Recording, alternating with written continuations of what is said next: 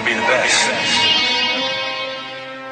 I want to be the best. Simple and plain. That's why I play the game. But to be the best, you have to win. And that's what drives me. Who dat? We dat. We back with another episode of Hidden Takes, episode 16. Jay, my brother, how you doing?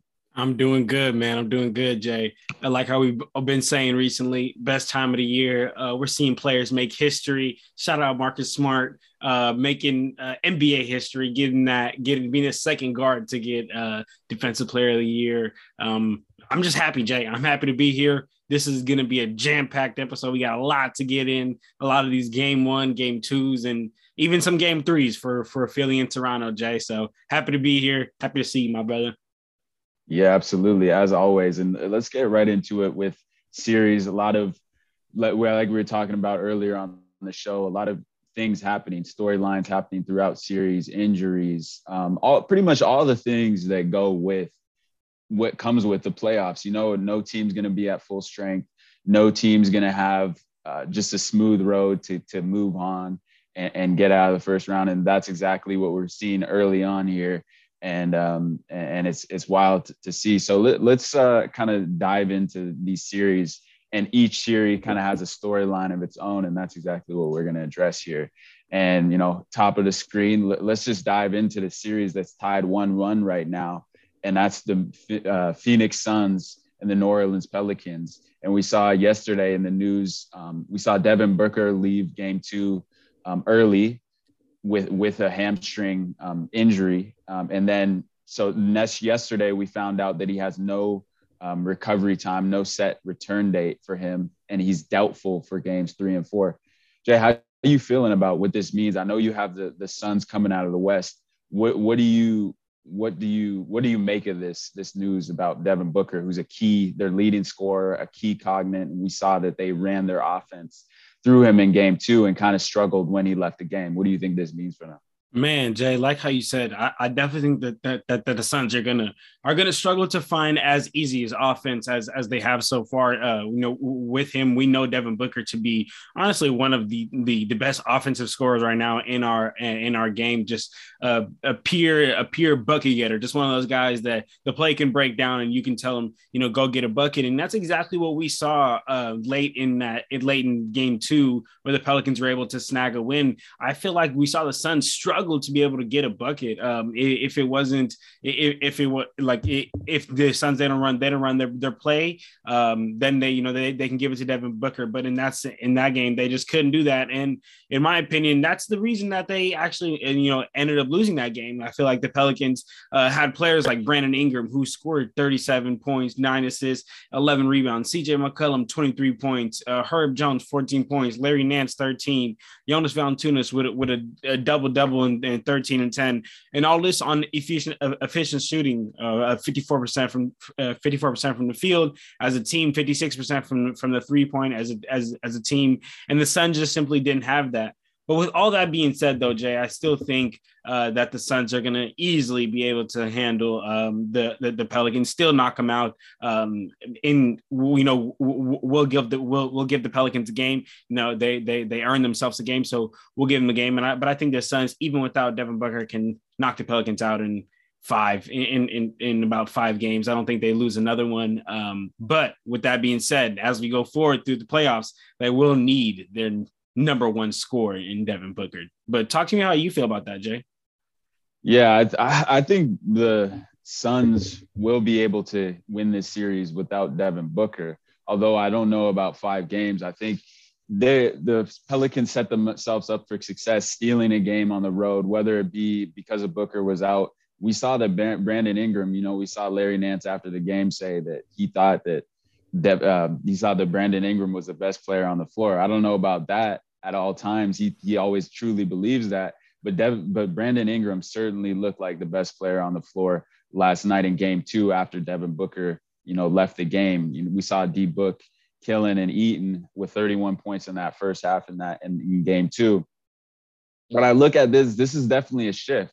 A team like the Suns, we know they rely on Devin Booker, his scoring, his leadership, his mentality throughout, as well as CP3. I expect him to step up, but it's concerning, this injury for Devin Booker. That's my main concern, not for them to get out of this series, but number one, a hamstring injury is nagging. You know, I was listening to Chris Haynes' podcast yesterday, and he was talking about how he used to cover, I believe, the Milwaukee Bucks and Pau Gasol and his hamstring injury. And he said, man, like Pau Gasol, I don't know, he's soft. Like it must be the European in him. Like why isn't he able to fight through and play through a hamstring injury? And then he goes on to talk about how he, throughout his basketball career, just, you know, playing pickup and how he played previously, how he had never dealt with a hamstring injury till he was about 34, 35. And then he said that he got a hamstring injury, and then he's like, man, now I know what it feels like. He tried to play through it. He thought he was good. And then I think he came back and he said he retweaked his hamstring. And that's why I'm thinking it's concerning, especially the high impact, quick turnarounds in the playoffs for a guy like Devin Booker, who's had this injury previously to his hamstring. It's just extremely concerning as the Suns progress. And you hope, if you're the Suns case, who've had a great season, yes, they are deep. Yes, they have Chris Paul, who can certainly take over a series. That's why I'm not concerned about this series.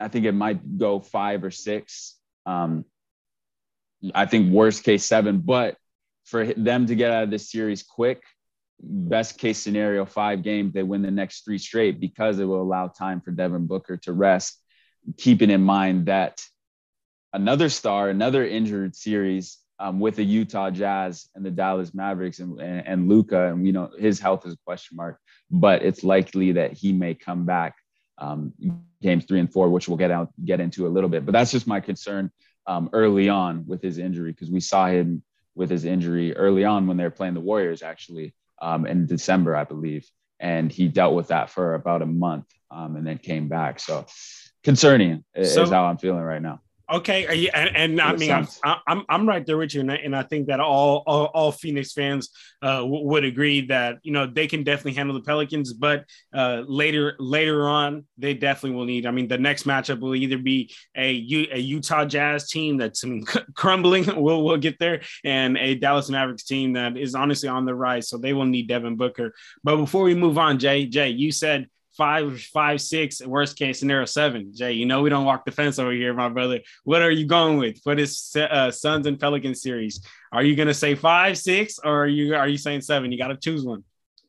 I'm gonna go Phoenix in 6. I think it's gonna be tough for them to win both of those games, especially I know New Orleans. I'm not sure their rep is kind of up and down in terms of the home court advantage, but they do have 2 opportunities to get a game at home. And I like those chances, especially with the way that Brandon Ingram is playing right now. And then they got CJ McCollum, that 1-2 punch, add in whoever you want on any given night from the next 3 up, who's going to give you the supplement of scoring to those 2, CJ and Brandon, that is. So I'm going to go them getting Pelicans able to sneak out a win on the road. And then whether that's game 3 or 4, and then Phoenix will win the next 2 of those, whether it be 3 or 4. So they might win 3, lose game 4, but then they'll be able to get the next 2 games, however way it is.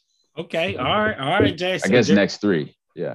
So it's okay. So you got Phoenix in 6, and I got Phoenix in 5. All right, Jay. It's good. Definitely just became a more interesting series. That's all I gotta say. Jay.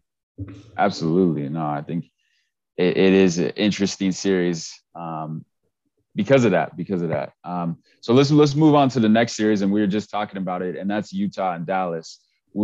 We saw what happened game 1, kind of an unconvincing win, especially with Luka out in game 1 from Utah. And then game 2, we know who showed up to that one, and that's Jalen Brunson with a 41-40 ball when they needed a most. A huge win for Dallas, especially with the return of Luka Doncic looming. You know, we saw him shooting in practice the other day. Looked like himself. I mean, with a calf injury, it is another one of those injuries that can be that can keep lingering around and might stay with you. But for a guy like Luka, who doesn't really rely on his speed and quickness. He relies more on deception, using his body, being able to get into guys, create contact when he's getting to the rim, or relies on his floater. He's more of a first step quickness guy. So I'm not sure how much that will affect him defensively. That's where it might affect him most. I mean, he's not the greatest defender anyway. And Dallas prides themselves on defense, so he might be picked on that end. But it is concerning. But initial thoughts on this series, tied up 1-1 going to Utah, Jay? Man, Jay, look, Jay, honestly, I'd rather be right than stick to my pride, Jay. I had in the predictions, I had the Jazz, Jay. I had the Jazz, Jay, but I'm honestly starting to highly question my decision to have Jazz in 6, man, because I mean, I mentioned in the preview, I said I thought Jalen Brunson would be exploited on defense, but man, the Mavs had just been playing, like how you said, Jay, they pride themselves on their defense, and they have been playing exceptional team defense. Right now, they're second in the league for opponents points per game. I didn't think Spencer Dinwiddie would be this reliable first option with Luka out, except he has been for both games. And in fact, instead of us seeing the Mavericks collapse out there, what we're actually witnessing the Jazz collapse. I mean, it's been known that Rudy Gobert is really unplayable come playoff, right? But he's getting exposed by these Mavericks quick guards, man. He's getting exposed by Brunson, as we saw in game 2. He's getting exposed by Dinwiddie. He's getting exposed by Trey Burke. No disrespect to Trey Burke, but I don't think he should be a point guard getting consistent minutes out there. But because they're playing the Jazz, he is, and he's a playmaking guard who is just honestly force it, because the Mavs are shooting great right now. They're shooting great from the field right now, shooting great from 3, and that's really forcing Rudy Gobert to step up on these pick and rolls. And if he doesn't step up and he tries to play that drop coverage, they're killing him with that mid range, man. So really, right now the Mavericks are forcing the Jazz to essentially play 4-on-5 out there. And all of this, Jay, all of this, like how you said, like how even, shout out Junior, because Junior mentioned this on the preview, all of this without Luka. And we know Luka to be the player that just does a little bit of everything on the court. So while I agree with you that yes, Luka is a bit of a defensive liability compared to these lineups that the Mavericks are running out there right now, man, I just think that Luka's offensive game is just going to do so much more than what his defensive game is just going to take away from, man. And then just real quick before I get off this, get off this series and get off this team, shout out Donovan Mitchell, man. He's been showing up. As we predicted, all the three of us, me, you, and Junior said, then we know Donovan Mitchell is going to be there, and that's what he did. Game one, 32 points. Game 2, 34 points. But he's alone, man. I mean, players like Gobert, who were showing up in the regular season, just has it disappeared. Players like Royce O'Neal, Jordan Clarkson had a good last game, but didn't have the greatest game 1. Daniel House, Whiteside, Mike Conley, these role players that are supposed to be there just simply haven't been there. And while we're talking about the Jazz, this team is collapsing, Jay, collapsing. I'm watching the Jazz not play, just simply give Eric Pascal and Nickeil Alexander-Walker 2 DNPs, bro. I mean, hey, look, I'm not saying Nickeil Alexander-Walker and Eric are players that are going to make a difference, but at this, having a player like Nickeil Alexander-Walker, a bucket getter out there on the court, there's no reason he should get 2 DNPs, in my opinion, man. So the Jazz, honestly, bad coaching, getting exposed on the defensive end. When Luka comes back, it's going to be even worse. I think I might have to switch it, Jay. I think I might have to switch my prediction to Mavs in 7, to be honest. I don't want to be flipping, but I got to be real. I got to be real. Wow. So you jumping ship, huh? I got to be real, Jay. I'd rather be right than real. I'm gonna stick to my guns with Jazz in 7, and here's why. I think that it's going to shift back to Utah. Utah's going to at least get a game. I've looked to them to maybe get game 3 here. And then it's going to be the Donovan Mitchell show. I think that he has the prowess. He has the ability to get his guys involved, to get his guys going. And I think the rest of the team's going to thrive off that. They had a huge win in game 1, fell off. in game 2. I think they're going to make the necessary adjustments in game 2. Quinn Snyder, we know the coach that he is. And then the rest of the guys are going to have to step up. Mike Conley is a guy I really look to who has to step up in the next few games, or it's going to be Dallas in 6, honestly. I don't even expect it to go to a game 7 if Mike Conley is who I'm really looking to step up, and then Bojan Bogdanovic. Those are the next guys up in terms of that. Rudy Gobert has to change the game defensively more. He has to look to be more active, more aggressive, by containing guys, blocking shots while staying out of foul trouble. But me saying this really truly makes me think that's a real tall task and a tall order for guys who haven't proven that they can do this on a consistent basis. We've seen Mike Conley disappear a lot of times. We've seen Bojan Bogdanovic, Jordan Clarkson, Rudy Gobert, the rest of the Jazz supporting cast disappear at times, be inconsistent. So for me to sit here and say that we can expect anything different is a little wishful thinking. But like we said before this series, like I had said before this series, I truly think this is it. This is the last chance. This is the puncher's chance. They know this is the last run they got. And with that in mind, I believe they can get it done. They can get it done in 7 with a lagging, lingered and injured Luka.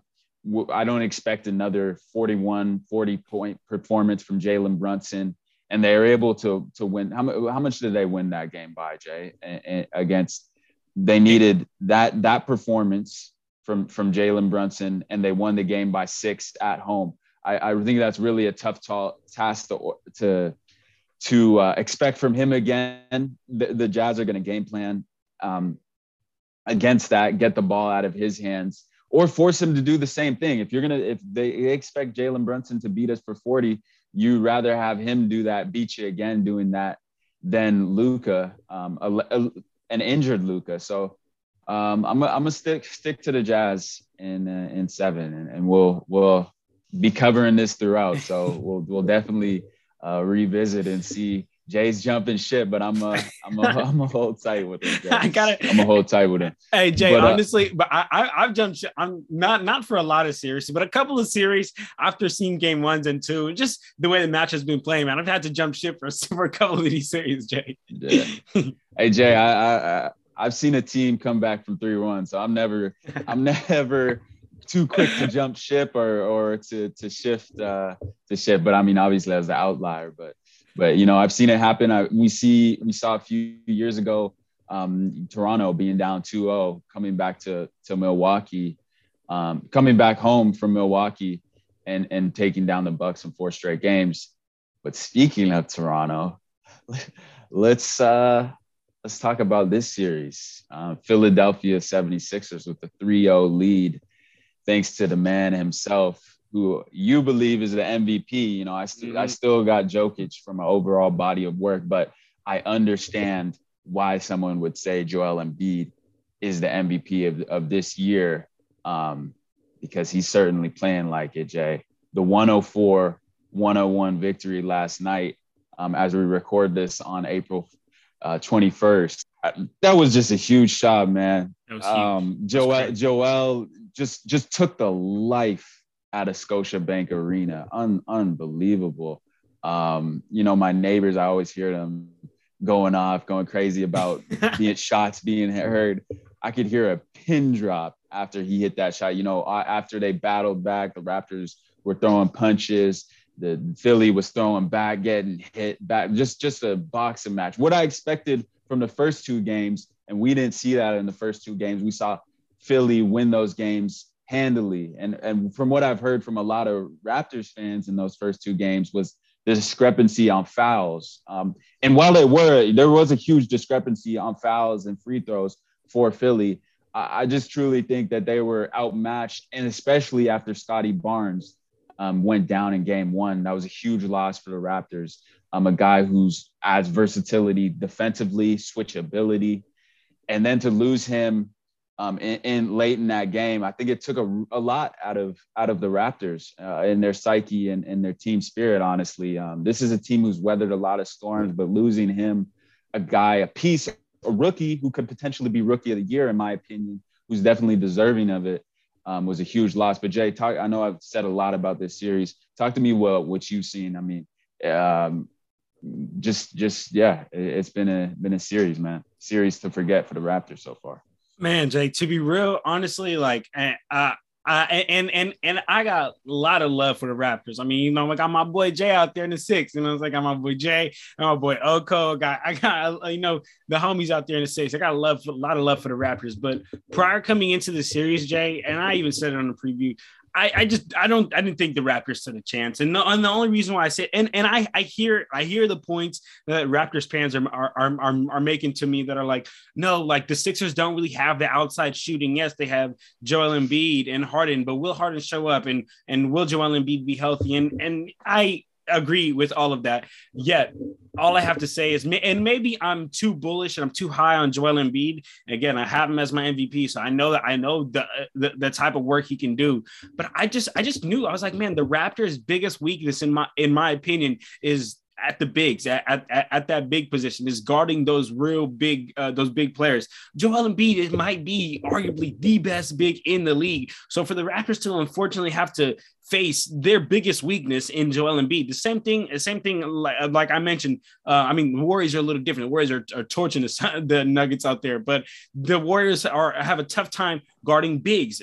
The Raptors have a tough time guarding bigs. It was just unfortunate that the Raptors had to play the 76ers. And I just don't think that as long as Embiid's out there, I don't think the Raptors stand a chance. Like how you mentioned, Jay, Scottie Barnes going down was just massive. I mean, arguably a rookie of the year, huge to what they did on both ends, on the defensive end and offensive end. And then another thing, Jay, is for the Raptors to win, they have to consistently shoot well. And I mean, I feel like you would be able to coincide in this and agree more than anyone, Jay. Like the Raptors, that's been their problem. They haven't consistently been able to do it this season. You know, maybe Frederico or maybe Gary Trent has a good game, has a good 3-point shooting game, but they can never consistently follow up with it. And the only way, in my opinion, that the Raptors can beat the 76ers is if they just shoot the lights out and they run this small ball. Because if not, it's just, I mean, Kenny the Jet Smith was talking about it after the Raptors game. It's just like, you have to double Joel Embiid. Nobody can guard him. You can throw Ken Burch at him, too small. You could throw Boucher, too small. Pascal, too small. So you got to throw the double. If you throw the double, he's going to find the right player. And then while we're just talking about that shot, though, I do want to mention that was a terrible shot. Like in my opinion, for the 76ers, like we're talking about Joel Embiid. Yes, he can shoot the three, but Joel Embiid is taking a game winner from leaning, going out of bounds for the three. I mean, I think you could have got a better shot in at the time though. 0.9 seconds. That was the best shot. And the Raptors made a mistake. I heard Nick Nurse. You could see him pointing to Fred VanVleet to watch the lob and protect the paint on there. And I think there was a miscommunication that led Embiid to get almost a wide open shot, especially with that time with 0.9 left. And then it was Fred VanVleet closing out to him. We know he's giving up so much size in that it's like he's shooting with no one contesting ultimately. And it wasn't even that great of a contest. So in the moment, I think personally it was a good shot and the best you could get at that time, unless you're going to go for a tip in. You'll take that shot. You'll take a wide open shot and a leaning shot from your best player at those times, Jay. I would. You take that? I mean, I hear. I mean, you got to take it. Like Embiid was keeping them in that game. Harden was not the same. So I would take it personally. But anyways, on that note, and you talking about the size that they're giving up, the game where you can, stats don't always tell the whole story, and you can make up a narrative of how you want them to. But where they lost the game on the Raptors was on the boards, losing the rebound battle from 46 to 32 on the glass. You're not going to be able to win games like that. Doesn't matter at home, on the road, and you give teams opportunities for second chance points. And it's not really their fault. Like you said, they don't have the size to match up with a guy like Joel Embiid, who if he's not getting the board himself, he can tip it out to his teammates to get the board. And that's tough to beat a team like that. So, and the Raptors did shoot it better. They shot 37%, but it didn't even match up to the 3-point percentage of the Sixers, who shot 41. So those are two equations and two recipes for disaster for the Raptors. And they got a 2 p.m. game on Saturday. And unfortunately, I'm switching up. I know I have the Raptors in 7, but that 2 p.m. game early, 11 a.m. if you're on the West Coast, and that's a equation for a sweep. I'm afraid to say. So equation I got Philly in 4 here. So man, it was great season. Raptors back in the playoffs, but Cancun it is for you. Cancun it is, but hold on, Jay. Hey, before we move on, I have to say something because I was thinking about this yesterday as I was kind of looking at these games. Jay, I know Stephen A. Smith and a lot of just NBA guys around the league was saying Harden has the biggest pressure to perform come this playoff, and I honestly agree. He does. And I want to say this. Harden has not been a letdown, okay? Game 1, 22 points, 14 assists. Game 2, 14 points. Game 3, 19 points, 10 assists. But he has not been the James Harden scoring machine, scoring menace that we know of him. He hasn't even been that James Harden, the point guard that I feel like he was playing in before he fell out in Brooklyn. I remember when when Kyrie had went down and it was really kind of just James Harden out there. I know he was struggling with a hamstring injury, but prior to that, where he was really like being that point guard facilitator, I feel like he hasn't even necessarily been that, Jay. So I just want to get your temperature on James Harden real quick. Has he been letting down to you? But they're also 3-0, so winning solves everything. So yeah, I mean, no, it hasn't been the same James Harden. I mean, he fouled out last night. We didn't even mention that. That cannot happen. You cannot put yourself in a situation, especially with the amount of time that they had. They need James Harden on the floor, especially if he's producing assists, he's playmaking like he has. He hasn't been hitting those same shots like you mentioned. But for me, it always came down to who was going to be the second best player in the series, who was going to be able to take over this series other than Joel Embiid. We know by far he's the best player in the series. You know, Junior and you and I talked about this on the playoff preview. But who is going to be that second player? Was it going to be Fred VanVleet? Was it going to be Pascal Siakam? Was it going to be Tobias Harris? Was it going to be James Harden? But no, it hasn't been any of those guys. It's been Tyrese Maxey making plays throughout the series. And that's why I said when there was talks about Philly getting rid of Tyrese Maxey, Jaylen Brown, getting ready for whoever, CJ McCollum, I said, absolutely not, because I believe in this kid. I think Tyrese Maxey is a serious baller, maybe even a future star, and it's looking like it. He's trending like that. There's no reason to believe he hasn't been. He's been the second best player in that series, and for the Raptors, it's all bad. For Philly, it's all great, because if they had the second best players in the series, they're going to win those games, and they're going to win this series, and that's exactly what we've been seeing. It hasn't been the same Harden, but Tyrese Maxey has stepped up and made the plays that need to be made. Hey, Jay, you right, Jay. Big shout out to you, because I'm not gonna lie, I was pulling for trade everybody who you and anybody to get a Jaylen Brown in there, to get a James Harden in there. And I'm not gonna lie, Jay, Tyrese Maxey has been exactly what the 76ers has needed. Tyrese Maxey has been honestly the best off-ball player to James Harden and Embiid right now. So yeah, man, I'm not gonna lie, Jay, that just hit me right now. You did call that. I remember I asked you, would you trade Maxey? You were like, hell no, keep Maxey. He's a future star. So man, that's ups to you, Jay. That's big ups. Yeah. No, I mean, Maxey is what he does, what he brings to Philly is so versatile, because when those lanes open up, the lanes that Harden right now, just in his physical health, his physical shape, his condition, can't get to anymore. I feel like he's foul baiting because he has to. He's a step slow. He's a step late. But Maxey is so good at penetrating inside the paint and getting through those small holes, those tight gaps in the defense, and attacks the paint with such speed and agility, and his ability to finish, knock down open shots.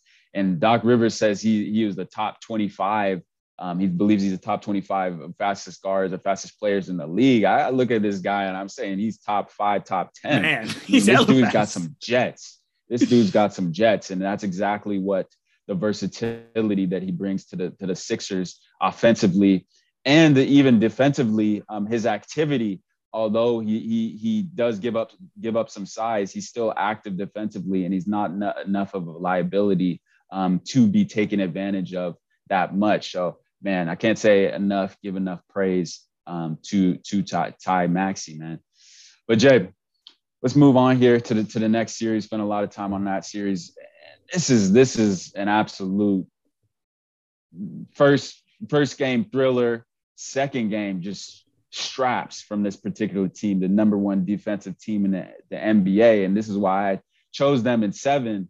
If Brooklyn doesn't win it, the series I'm talking about is, as you know, now Boston versus Brooklyn.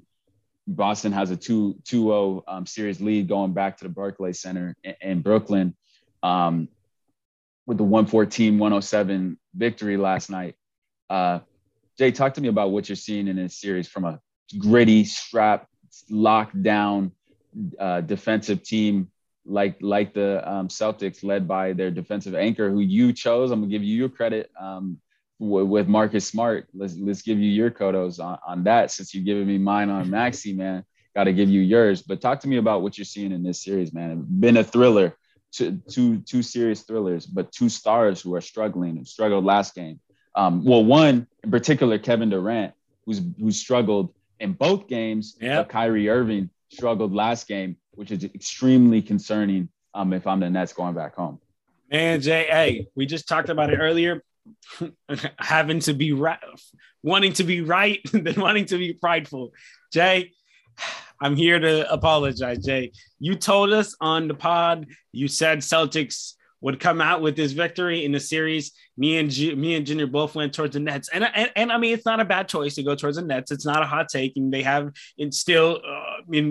the best 2 players in the series. I mean, I think you could comfortably say KD's the best player in that series. Maybe he hasn't been playing so far, but just the best overall player. So I know that's what I was leaning on, but I was wrong, Jay. I was wrong. I thought that the Nets' overwhelming offensive power and experience would be enough, but I undermined that Celtics defense, Jay. I mean, you said it. Amazing team defense, number 1 defense in the league. You can see it in the rotations, Jay. I mean, last night in game 2, they were doubling KD, not every time he touched the ball, but only on a catch, Jay. So every time KD would come and catch the ball, they would come and double him just to throw him off, and they would get back every single time. Their rotations were perfect, Jay. I did not see them miss a single rotation out of all pick and rolls for KD and Kyrie. They were blitzing, so just really doing that same strategy that the Bucks did last year when playing the Nets, forcing these other guys to beat him. So every single time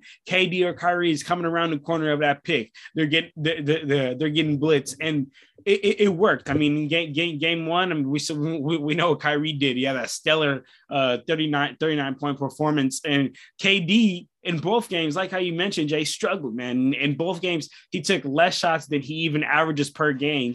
And what that shows to me is that he's just simply not getting the same looks that he's used to. Like I mentioned, Kyrie got off game 1, but game 2 in the second half, Jay, only scored 4 points, man. And that is for I think it's a lot of reasons. I think it's yes the Celtics defense, but I also think it's that Celtics 6 man. I think that Celtics fans are getting to him. I don't care what he says in the press conference. I don't care how he wants to frame it. Man, I think that the Celtics fans are getting to him. We seen in game 1 where he was flipping fans off, trying to taunt them in the post-game press conference.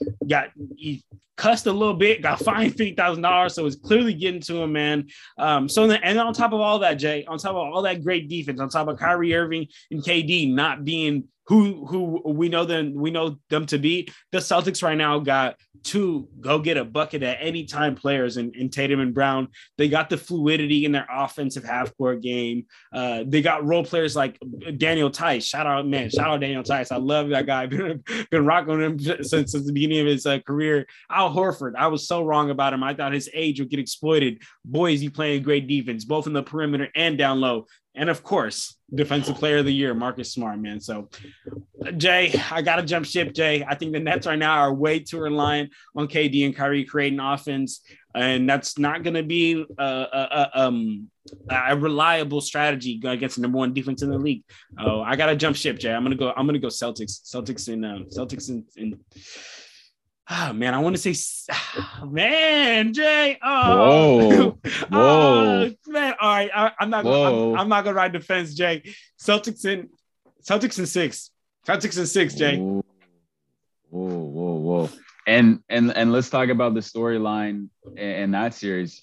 Does Ben Simmons expected to come back game 4 a little too late, too little too late? We know he hasn't played all season. Is it really going to affect them? I personally think I don't really know. But do you think this changes anything? You think Ben coming back changes anything for those dudes? I think it just helps him for next year, man. I think Ben Simmons isn't gonna. He's a good defensive player, but what they need is they need more offensive production besides KD and Kyrie playmaking every single time, and he doesn't bring that. So I think it's just going to help him get more chemistry for next year. Unfortunately, they're gone this year. Yeah, I think Joe Harris and his ability, his size, his shooting, not having him there hurts them defensively and offensively because he's just another shooter to add to that mix. And number 2 on that point is he's not a liability defensively because you look at guys like Seth Curry who can create off the dribble. Joe Harris isn't creating a shot off the dribble. And I am Patty Mills, who can create a shot and knock down jumpers, but they're giving up so much defensively that it's kind of turns into a little bit of a liability. And if they're not hitting their shots, you're in a hole if you're Brooklyn. So let's see how this rest of this series shapes out. I do have Brooklyn winning the next game. It is a must win, but I do have them winning the game 3 and potentially game 4. To for them to go back to Boston, series tied up 2-2. So I still got Boston in 7. I'm gonna stick to my guns in that series as well. But Jay, talked about that series. Let's talk about next Miami versus the Atlanta Hawks. I know we had talked about a lot about this series. We say we're gonna get Trey. We're going to give Trey at least lose 2 games. And you and I talked about giving them 2 games in Miami, winning this series in 6. Are you still feeling that, or how's your take on this? I'm not even giving Trey 2, man. I'm going Heat in 5 to be real. Honestly, I just think that the Heat are too deep and too physical for a Clint Capella-less Hawks. They're guarding. Kyle Lowry certainly is. Man, huh, Jay? Showed him that clip. And if you can play it, maybe play that clip. I mean, my goodness, Kyle Lowry, what are you doing? What are you doing? We're referring to that DeAndre Hunter where he's throwing himself into his body. I don't know what that was.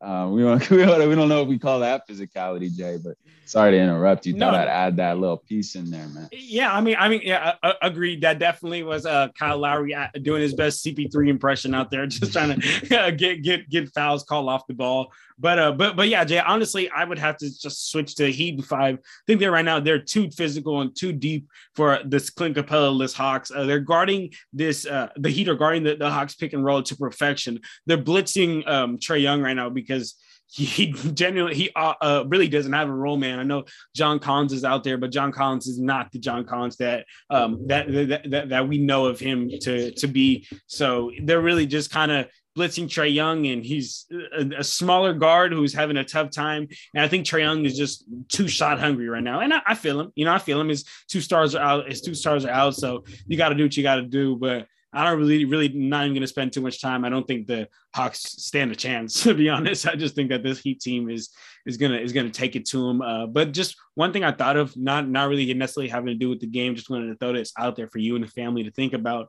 You remember when Duncan Robinson, I think it was like that bubble year, was starting to come up and people were just loving him. They were like, wow, what an underpaid player. He plays so well. Like we just love him, right? Like everybody besides the Lakers fans just loved him, right? Everybody some Laker fans call him like the Jimmy Neutron because that big head, right? But I think now after he got his huge contract, Jay, he just has Jimmy Neutron. He has just underplayed, Jay. Like just has not been the Duncan Robinson that we've known to be. And the Heat has found Max Strus. Max Strus has literally became Duncan Robinson. So just want to add how quick people switch up on people just based on them getting paid. You know, Duncan Robinson got paid big and he just hasn't performed. And now people kind of are hating on my boy Duncan, man. But yeah, I don't think the Hawks stand a chance.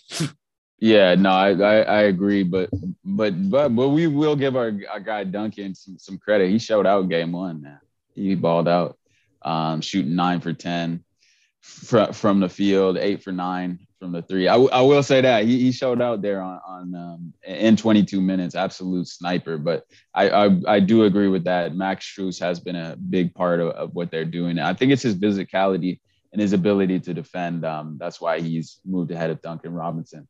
But Jay, you know I got to talk about this series. That's the Denver Nuggets versus my Golden State Warriors. Warriors up 2-0 right now. And just a little briefly, number one, I believe Denver stands no chance at this point. And the reason why, Jay, is the weapons that the Warriors have. Number one, Jordan Poole, you could argue, looked like the best player in this series. I love the fact that Steph gave him the opportunity to start. We don't know what will happen when he steps off his minutes restriction and he's able to start, because we know 100% he's going to start. But I'm curious to see the rotation and the starters that Kerr ultimately goes with, and if the ability for them to go small and the defense that Draymond Green has been able to play on Nikola Jokic. I know you talked about the size they're giving up. It hasn't really looked like that, because first game, second game, last game, Nikola Jokic was so frustrated by the Warriors' defense that the dude got tossed. We saw the Denver Nuggets arguing with each other. Marcus Cousins got tossed the first game. He was arguing with Will Barton. So just a lot of bickering amongst the Nuggets. And I think it's truly because they know they're outmatched. The Warriors have too much offense. In my opinion, for any team in the league, no one's messing with them. That's why I got them, I'm just saying now, as my NBA champions. But I just think right now in this series, I think Denver might get a game. I think they might be able to pull out game 3 tonight. And we'll see if that prediction is right. But I think it would be I'm switching. I had Warriors in 6. I'm going to switch it to 5. I think Denver gets one game on the road, but just too many weapons. Defensively, they're locked in. Clay's looking like more himself, knocking down open shots. Well, he's not the same defender he was. Just too much Warriors, too much offense. That small ball lineup of Jordan Poole, Stephen Curry, Klay Thompson, Andrew Wiggins, and Draymond's just too much. And then you add in the role players. Jokic is just looking like out there on an island for himself. As good as he is, I don't think he can do it with this lineup he's got right now. Yeah, but Jay, I know that was a long summary, but how are you feeling? Have your thoughts have changed on this series? Yeah, Jay, this is one of those series just that I also have. I'd rather be right than be prideful, Jay. I did have Warriors in 6, and that's because the Denver Nuggets they are 3-1 against the Warriors in Denver. The altitude is different. We know what Jokic can do, but as for we've seen these first 2 games, they do not have enough offensive firepower to keep up with the Warriors. We were saying Splash Brothers. I don't know if you Dub Nations, if you guys been saying this for some time, but I'm now about to start a Splash cousin, because this is just a Splash family right now with Jordan Poole, Curry, Jordan Poole, just kids splashing, right? Just that's what it is, man.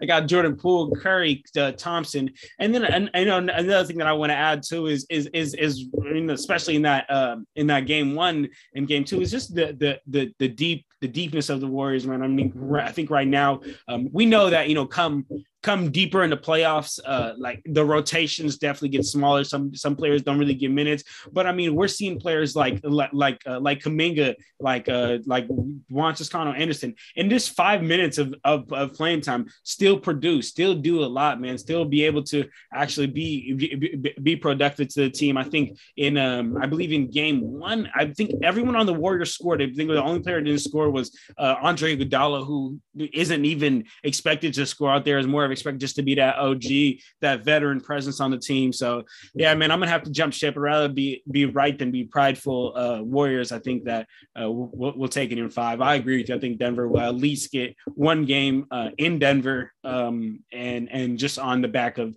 Jokic just being pissed off, having one good performance, and just having the Warriors having a tough time holding that. But besides that, should be easy going for the Warriors. Get them out in 5. Yeah. No, I can't say enough about Poole right now. I think MIP snub, and I just think that award it's so tough. Darius Garland definitely deserving, but I think for the Ja Morant nomination, I think it's just too hard because he was already a star. He already shined in the play-in game last year and the playoffs. So I think him being in the MIP conversation is kind of fishy. Isn't even fair, right? Yeah. I think he should be closer to MVP. Not saying he would have won MVP, but closer to MVP than MIP in my opinion. Because I agree, he was already good. I actually and we'll do this because we over here at Clutch Talk Jay, we believe in awards should be given after the playoffs. So we'll do an award show. But I think that Jordan Poole definitely could have been MIP snub. Desmond Bane MIP snub. We'll definitely get into that, man. But I don't think Josh should dive more into that. Yeah, absolutely. We'll dive more into that. Let's talk about the next series. Memphis Grizzlies. Speaking of Ja, Memphis Grizzlies and the Minnesota Timberwolves tied 1-1 going back to tonight into Minnesota as we record this. How you feeling about this series, Jay?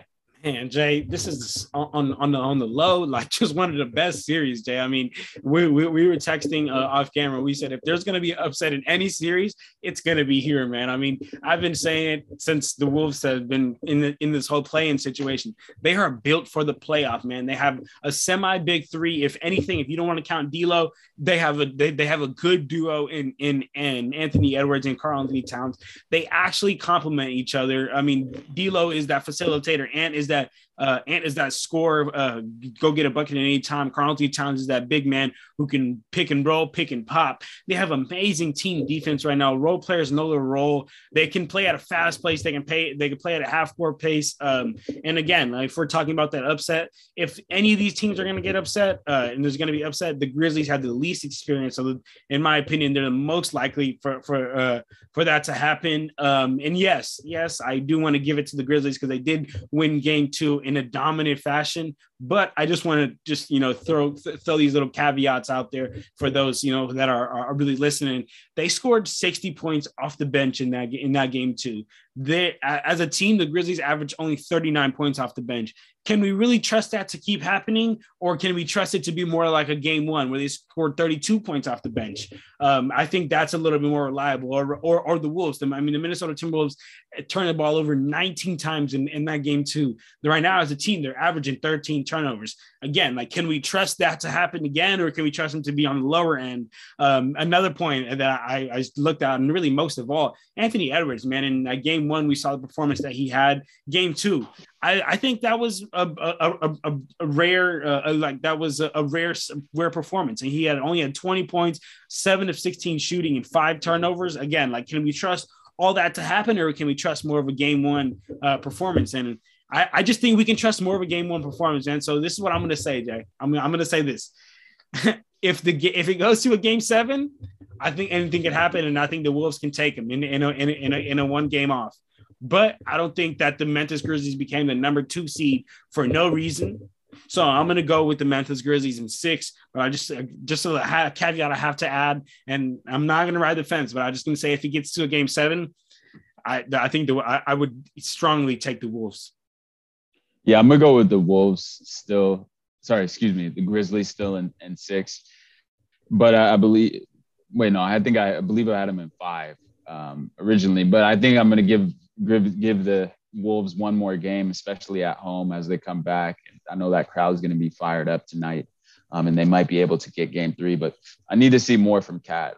We saw a little bit from him in game 1, some powerful dunk against Jaren Jackson. But if he's able to play with that force and kind of take charge more to him, stay out of foul trouble, then the Wolves really have a serious chance. I think Anthony Edwards, we had talked about him being kind of that dude, that guy, that number 1 guy. I don't know if he's fully taken it, but he certainly played like it in game 1. And if he was able to keep that momentum up from game 1 of how he played and bring that same energy at home, I think the Wolves have a good chance of taking game 3. And it might be a back and forth. And we might ultimately see it going to game 7. And then at that point, I can't choose who's winning that game. Honestly, Memphis would be favored, especially at home. But I'm going to still go with Memphis right now, game 6. I think they were kind of shocked. They were the favorite. That's the first time that they've ever been favored in a playoff series with that young core. And it was a bit of a culture, probably a culture shock. They've been used to playing with that chip on their shoulder throughout the season, and kind of embrace that role of being the young villains around, and to be in now in kind of a favorable matchup where they're favored to win. It was kind of a shock. And then they're back and forth in game 2, and then they were able to pull away.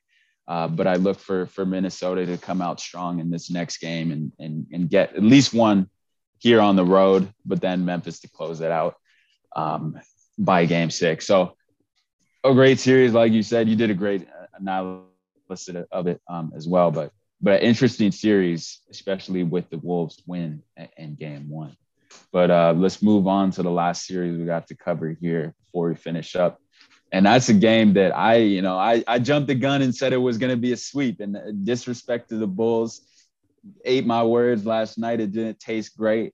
Still ate them. And let's talk about this Milwaukee Bucks, Chicago Bulls. Interesting. And the storyline here that got extremely interesting. The news we found out, we saw Chris Middleton leave this game early, and Mike Budenholzer telling us after the game that he has an MCL sprain. I believe it was mild. Still has an MCL sprain. Extremely concerning. Most likely out for this series. Might not see him till the conference finals if they're able to get there. I mean, I don't know, a doctor. I'm just making assumptions. I've sprained my MCL before. I'm just making assumptions. It's not a major sprain, but I was out for at least a month and a half, 2 months. And that would put you around the finals, conference finals, if you're Chris Middleton, hopefully less. But Jay, things just got interesting in this series. Talk to me about it, Maggie. Man, Jay, things definitely just got interesting. I still don't necessarily think that the Bucks are gonna really struggle against the Bulls. I mean, I definitely think that Chris Middleton makes them great. Gus Johnson yesterday on the game, he was covering the game. He said something that I just related to. The Bucks are good without Chris. Are good without Chris Middleton. They still got those. They still got Giannis. They still got Drew. They still have their bigs. They still got that dominant presence. But I think with Chris Middleton, they're a great team. They become a great team, but I don't think they need to be necessarily great, to be honest, to beat the Bulls, especially when we talk about that Raptors and 76ers series. The Raptors have a hard time guarding bigs. The Bulls have an extremely tough time guarding bigs, and they kind of don't. They essentially don't have anyone in there to be a defensive big. I know Tristan Thompson was picked up, but what's Tristan Thompson doing? And Vooch is really only really like an offensive asset, kind of a defensive liability, to be honest. So I still have the Bucks taking care of this series. But like how you said though, Jay, and like shout out Oko. Oko was mentioning this morning. He was talking about they're gonna need him to be able to get through the East, and I absolutely agree, man. But I guess just to talk about the series, we'll get to later in the playoffs later. But to talk about the series, I I still think, the Bulls are going to have a tough time. I just can't trust Vooch. Game 2, Vooch went crazy. 24 points, 13 rebounds on 50% from the three and 50% from the field.